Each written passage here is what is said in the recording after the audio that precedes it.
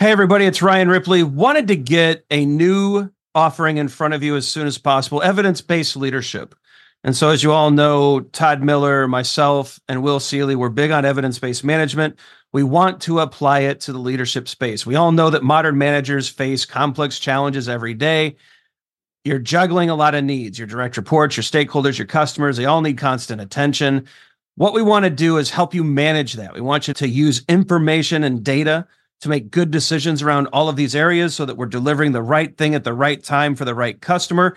And we know that we're doing that because we're using data and evidence to validate all the things that we're doing. And not only that, we're not just looking at value, but we're looking at our capabilities as an organization.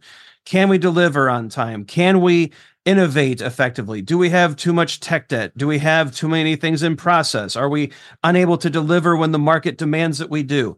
We look at all of these things with evidence-based management. We merge that into a leadership mindset and lens, and we enable you to make new and better decisions repeatedly based off of the data that you're collecting within your organization.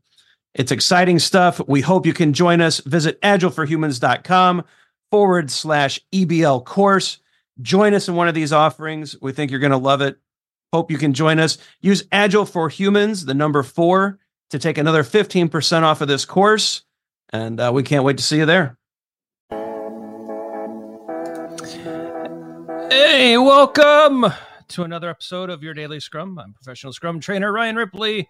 This guy over there is professional Scrum trainer Todd Miller. Todd, how are you doing? Good. I sneezed and my beard fell off.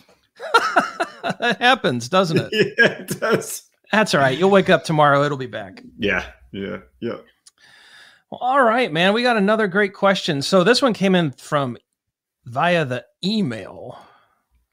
Who is responsible for release planning on a Scrum team? And I actually think Scott is the gentleman who sent this to us.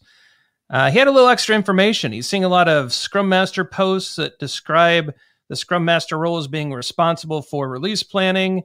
But he wants to know, is it the product owner, the Scrum Master, developers, a Scrum team?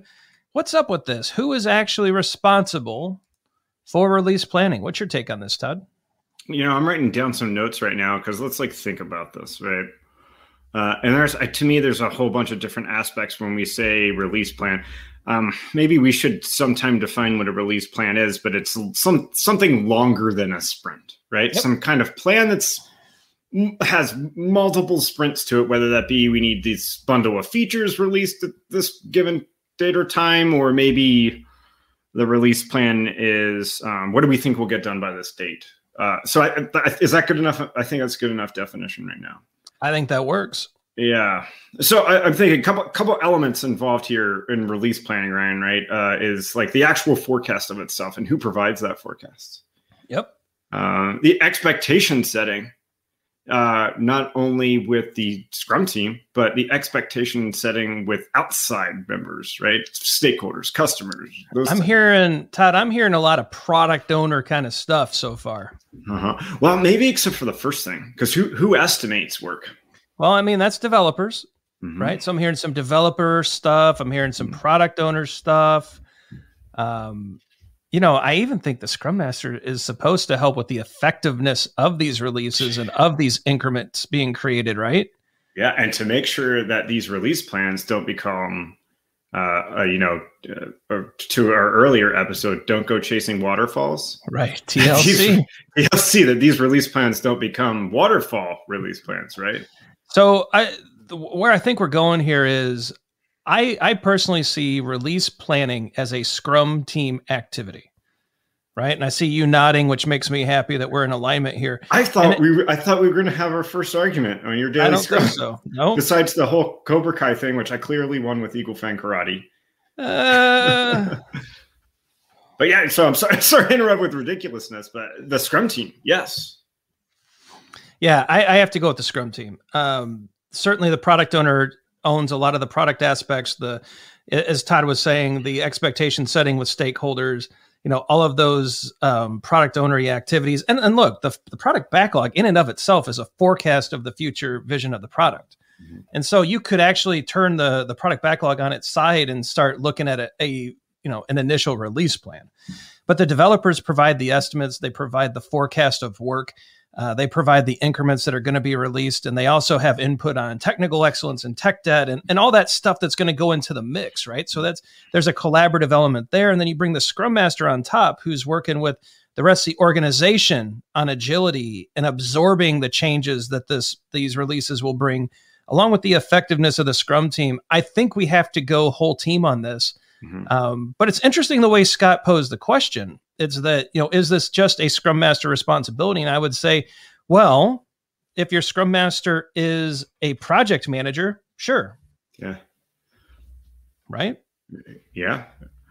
And this goes to, a lot of what we see here as far as job descriptions for Scrum Masters and what they entail. And they'll say about be able to release plan, right? Like, we're talking about all these aspects of release planning, and setting expectations, understanding value propositions, ordering the product backlog, product owner, right? Estimating the work, knowing how it might get done, developing some strategies for technical excellence along the way, and emergent architecture. Developers, yeah. Then we have the Scrum Master who's, don't go chasing waterfalls, right. Making sure that this release plan is continuously refined and updated and made transparent to everybody involved, because it's going to change. Yep. Yeah, this is a whole team effort. This is even an effort that you might even bring stakeholders into. So look, let's scope it here. The whole team has different aspects of the release plan, but it's like a big Venn diagram, right? You got a circle for the Scrum Master, you got a circle for the product owner, you got a circle for the developers, but there's an intersection where the release plan is actually created, right? And so I think that's the right way to think about it. We certainly appreciate the question from Scott. Do you have anything else to add there, Ted? No, just future episode, Ryan. What do you do with release plans now that product goals part of the equation? Ooh, I think that would be a good one. So if you're interested in that, how the product goal relates to the release plan, leave us a comment below. You'll notice there's a comment section here on YouTube. Go ahead and leave us a comment there about that question or any future question you have. How have you handled this in the past? Who's responsible for release planning on your teams? We'd love to know how that's working out for you. Your tips, tricks, and stories are valuable. Be sure to check out our socials here on the end panel. We're all over the internets and interwebs, and we're happy to bring more content to all these places. Hit that like and subscribe button. Smash that subscribe button, right, Todd?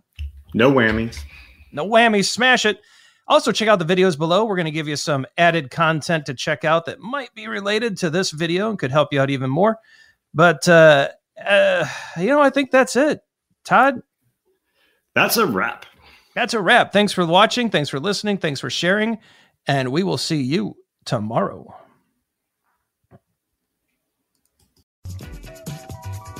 Hey, it's Ryan. If you're enjoying this show and want to take a deeper dive into Scrum with me and Todd, check out agileforhumans.com/training. Be sure to also look at the show notes to subscribe to our newsletter, get a copy of our book, Fixing Your Scrum, and learn more about working with us at Agile for Humans. Thanks for listening, and Scrum on.